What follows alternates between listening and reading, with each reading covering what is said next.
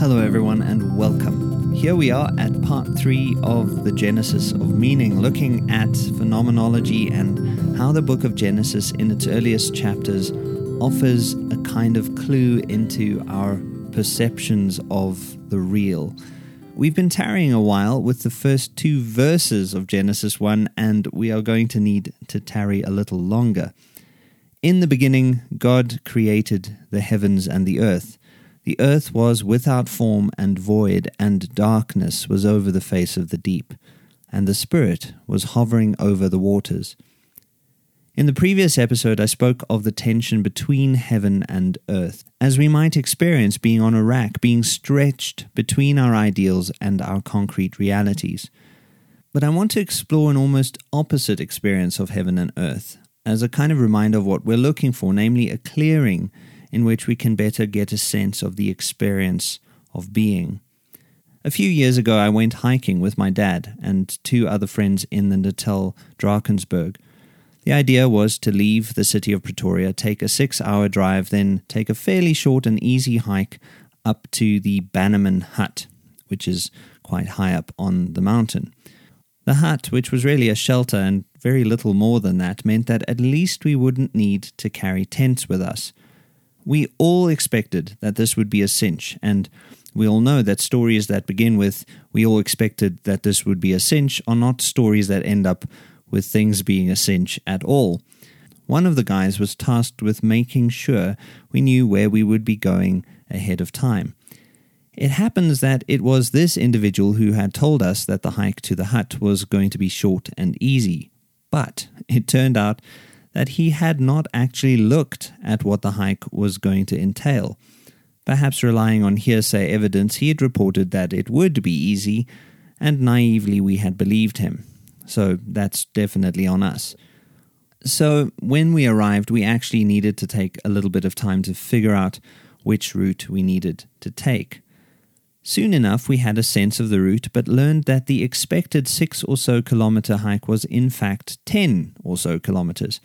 As it happens, the hike was also going to be far steeper than we'd expected, and to make matters slightly worse, it had started raining. By raining, I do not mean a gentle, calm drizzle. I mean solid, heavy rain, sheets of rain, coming down so hard you end up only seeing a few meters in front of you before having your view obscured by a torrential veil.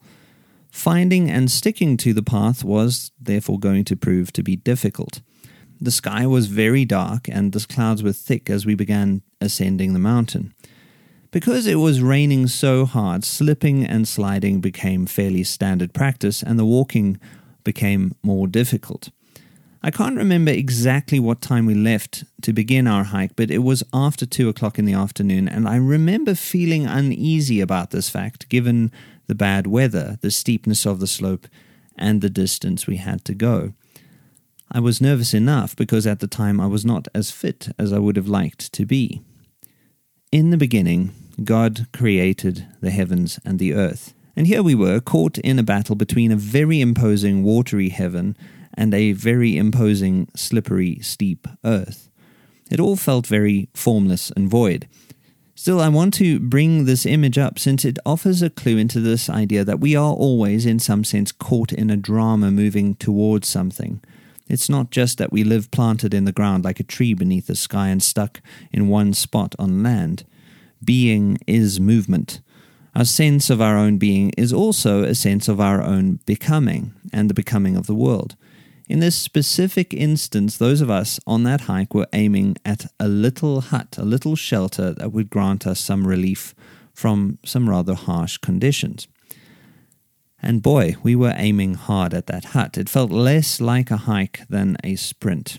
Soon into that sprint, I became especially aware of a particular problem that was becoming more and more pronounced even as we climbed higher. Visibility was already limited, but sooner than I would have expected, the sun began to set and the hills were growing darker and darker. As a result, the pathway was becoming even harder to find than it already was. All of us became very starkly aware of the fact that it soon would be nearly impossible to see the hut that we were aiming for. I wasn't exactly scared, but I was uncomfortable, especially as the world around me grew so very dark. When the light of day was just about gone, I stopped for a moment on the path I was walking and looked up. The Drakensberg mountain range is a beautiful and astonishing thing. You can go and look on the internet if you don't know it, but it changes all the time. So as you walk, it feels like the landscape is constantly unfolding in front of you.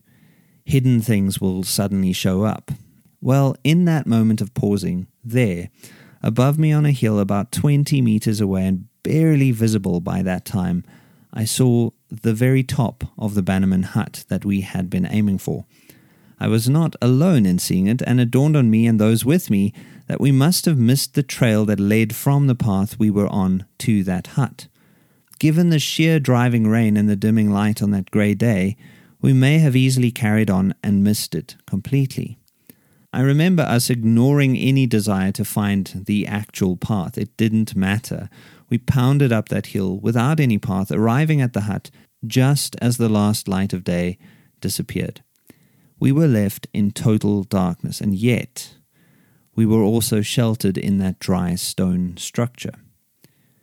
In the beginning, God created the heavens and the earth. I took my backpack off, feeling the relief of having its weight now off my shoulders, totally surrounded by the night that had just descended. I was aware of the presence of my father and friends around me, as well as of the sound of rain pounding on the roof now above my head. And the earth was formless and void.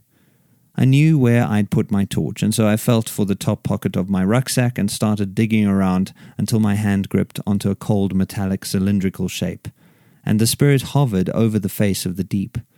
I fished the torch out and switched it on, and God said, "Let there be light," and there was light.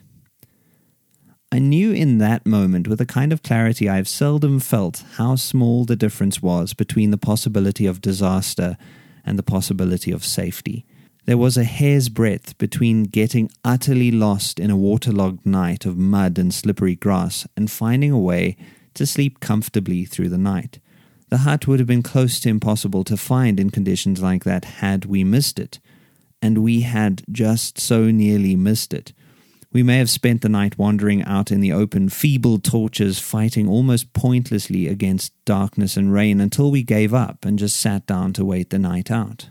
It would have been, to put it mildly, miserable. But just in time we had looked up and we had seen our salvation. Stepping into the darkness of that hut felt like stepping into the light of day, even before we had switched our torches on. Amazing how paradoxical this was, to feel that even in the darkness there can be light, that the darkness itself could feel like light. Heaven and earth were still inhospitable at that moment, of course, but we had found shelter, and it was glorious.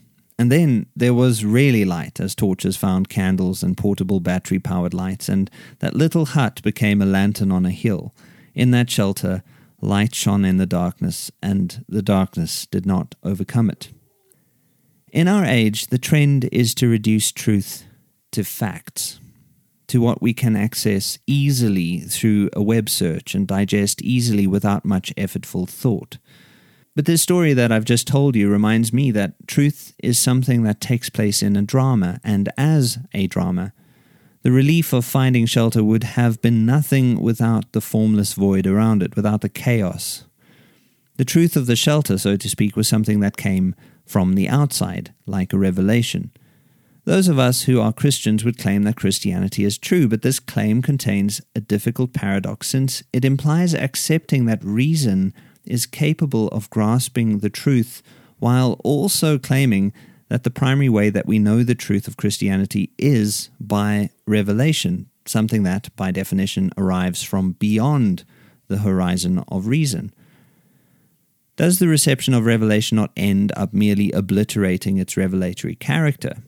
This is an age-old philosophical problem, the problem of whether we can know what is genuinely other. If revelation conforms with the human capacity for thought, won't its essentially gratuitous nature be obscured? Yet, we need otherness. We need it more than ever in our time, since we arguably live in a time of the absolute self, where everything has been constructed around confirming the identity of each individual. We are not trained in our culture to deny self as Christ taught. We are trained to reclaim and grab onto self. Even the existence of Web 2.0 thinking, where algorithms are entirely geared around feeding to you what you already know and agree with. In this time, where the other has been expelled, otherness becomes even more unthinkable. The revelatory character of Christianity also becomes unthinkable. But we need otherness to remain itself in its otherness. Love demands this. I do not want to love my neighbor as myself because he is really just an extension of me. I want to love him as the irreducible, non-sublatable other that he is. One of the major biblical themes is what we might call the letter-spirit dialectic. Christ, for instance, spoke against many of the scholars and lawmakers of his day because of their tendency to reduce the spirit to the law. That is, to reduce its revelatory character to the letter of the law. This is like reducing a concrete fact to its abstract formulation. This means essentially forcing spirit to conform to the expectations of reason. For Christ, this was sacrilege. This is an ancient temptation, and in our age it takes the form often of so-called instrumental reason, which converts everything to something usable, including people. In fact, one of the most obvious examples of how people get reduced to use is in the popular idea of diversity.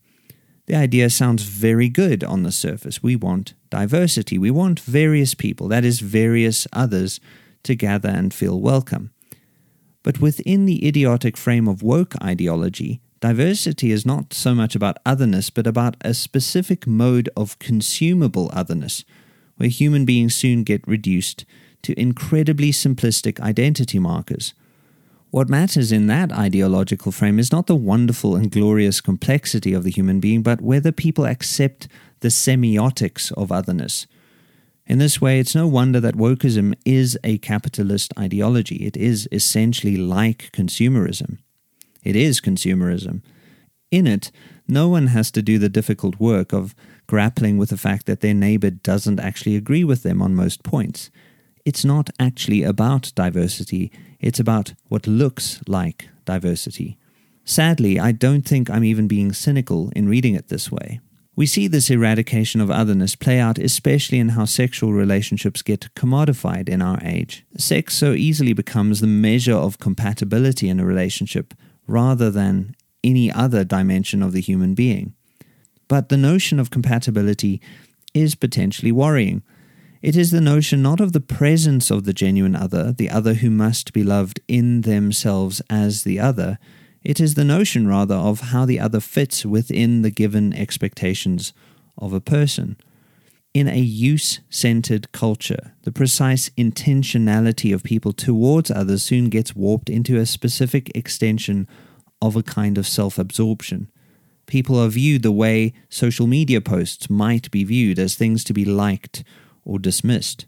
Just scroll past if you don't like it. This technology reveals the temptation many of us experience to reduce all otherness, including all revelatory otherness, to something strictly consumable.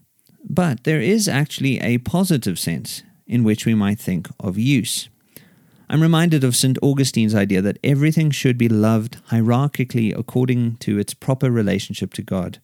For him, virtue is ordered love. Disordered love undermines right relationships and especially renders relative things more absolute than they deserve to be. Augustine makes a distinction between use and enjoyment. For him, in the order of love, God is the ultimate object of our love, and so God alone should be truly enjoyed, while all other things are useful insofar as they can become sacraments by which we may enjoy God. Augustine thankfully offers some nuance to this idea when he says, "There are some things which are to be enjoyed, some which are to be used, and some whose function is both to enjoy and use." We are commanded to love each other, for instance, and so this fits into the category of enjoyment. But we are also meant to regard each other as relative to God, And so in this respect, people fall also into the category of use. But it's a very particular kind of use. It's the use of a person that means enjoying them to enjoy God. In this, there's a dynamic such that otherness is not reduced.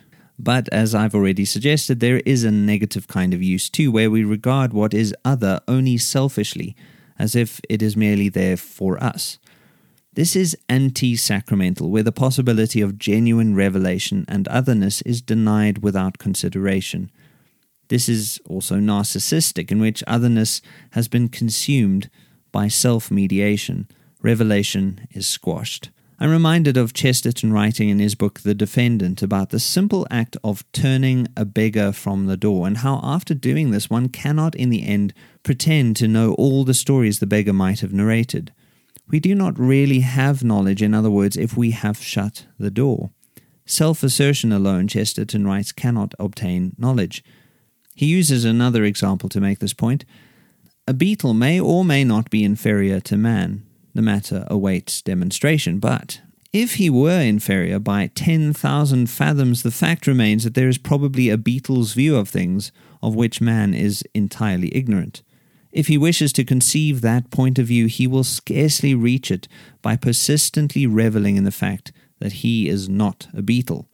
In other words, to experience and enter into the truth of a thing, there must be a way for us to find its otherness without that otherness being reduced to our own limited point of view. The theologian Hans Urs von Balthasar offers a picture that can prove to be quite enlightening. It's a picture of how the encounter between heaven and earth and the Trinitarian God, speaker, breath, and voice, announces the light. Again, the introduction to Genesis is revealing something about our actual experience, but this finds an echo in Balthasar's theology that I find quite compelling. Balthasar presents us with an essential dramatic conception of truth, a sense, that is, that our encounter with the truth really is an encounter. This is articulated by giving full attention to our embeddedness in the world, how we develop a sense of immanent knowing through our interactions with the real. But it is precisely this that raises the problem. How can we encounter the new? How can we be surprised if our tendency is to meet the unfamiliar always on the terms of the familiar? In a way, even the incarnation can be read as part of this problem. Jesus claims to be God, but appears to be a man. What the liberal theologian does, because of how terribly strange this claim is simply say, Jesus was just a man, a very remarkable man, but a man nonetheless. This amounts, however, to a defaulting in our knowing, how we tend to read everything in terms of what we already know and understand and accept. Even if you want to linger in your doubts about Jesus, the truth is that reducing him to what you expect him to be amounts to an example of refusing otherness. As I see it, this is a dismissal of the problem rather than an actual attempt to deal with it. When I mentioned in the first episode that I'd like to articulate a plausible Christianity, I hope I was clear enough that this would not mean reducing all otherness to what the mind is willing to take at face value. Balthasar's proposal opens a way beyond this reduction. The little child, Balthasar writes, awakens to self-consciousness through being addressed by the love of his mother. It's such a beautiful idea, an idea so close to the human experience. It offers a way to consider the dramatic structure of truth. For Balthasar, the child's self-consciousness is decidedly not self-generated. Rather, it is something that occurs in the encounter with his mother, and especially with his mother's smile. As D.C. Schindler writes, the conditions of possibility arise not wholly from below, but as a gift from above, which, precisely because of its generosity, creates the space for the from below capacity to receive it. This is to say, because the mother's smile is a gesture of love that welcomes the other, her child, it does not impose itself as an opaque and violent demand, but as an enabling invitation. This is a picture like that of someone reaching down into a pit and grabbing his arm and raising him up. The welcome of the mother is precisely what gives the child the ability to awaken to consciousness. It's not just that I must mediate the world and force it to conform to my experience. It is that the world, by this I mean the world of meaning, this world mediates itself to me. I do not merely reach up and grasp God. I find first that I am grasped and welcomed by God. In Balthasar's illustration, the child anticipates the revelation of the mother's smile, but it cannot originate it. Yet, its openness to this other, allowing the mother to mediate herself to him, recasts the original openness of the child. The anticipation cannot know what it is expecting, yet when it encounters it, that anticipation itself gets transformed. The truth is revealed, light is spoken, and not in anything like a one-dimensional manner. The truth has a dramatic structure. We have moments like this so often, as if we knew we were made for something, but we just don't know what that something is yet. And then sometimes something just clicks. I often have this feeling even just exploring the world of philosophy and theology, the realm of ideas. I know so often that I'm looking for something. I anticipate something, yet the encounter from beyond pulls me into that something in a way that I could never have fully anticipated. My anticipation is reformed. It is the otherness of the other, married to openness, that transforms the encounter. This is a bit like what the Tao Te Ching says about how a bowl is created by what is not the bowl, how the negative thing at the boundary of a positive thing is precisely what allows the truth of the thing to emerge, and vice versa. However, I am concerned about how so much of life around us has become a matter of habituation and desensitization, how so much has been constructed around making everything smooth and familiar. It's fair to expect that we would not want life to be difficult and always filled with friction. Certainly, I'm not talking here about being rid of harmony. And in fact, I'd say that genuine harmony is about the interplay of sameness and difference, self and other. But perhaps we run the risk these days of not even anticipating a surprise that could come to us from the outside. I think of Byung-Chul Han's observation that perception in our world today functions like binge-watching, where time is eradicated and people strive to lull themselves to sleep in the pleasure of consuming what is merely entertaining. Against this trend, we need something like genuine contemplation, sitting and thinking, or sitting and not achieving anything, waiting, resting, enjoying mini-Sabbaths and actual Sabbaths. It's about prayerfully anticipating what does not strictly conform to the paradigm of entertainment. It is about giving up the self, being willing to give up the self that would have the universe be made in its image.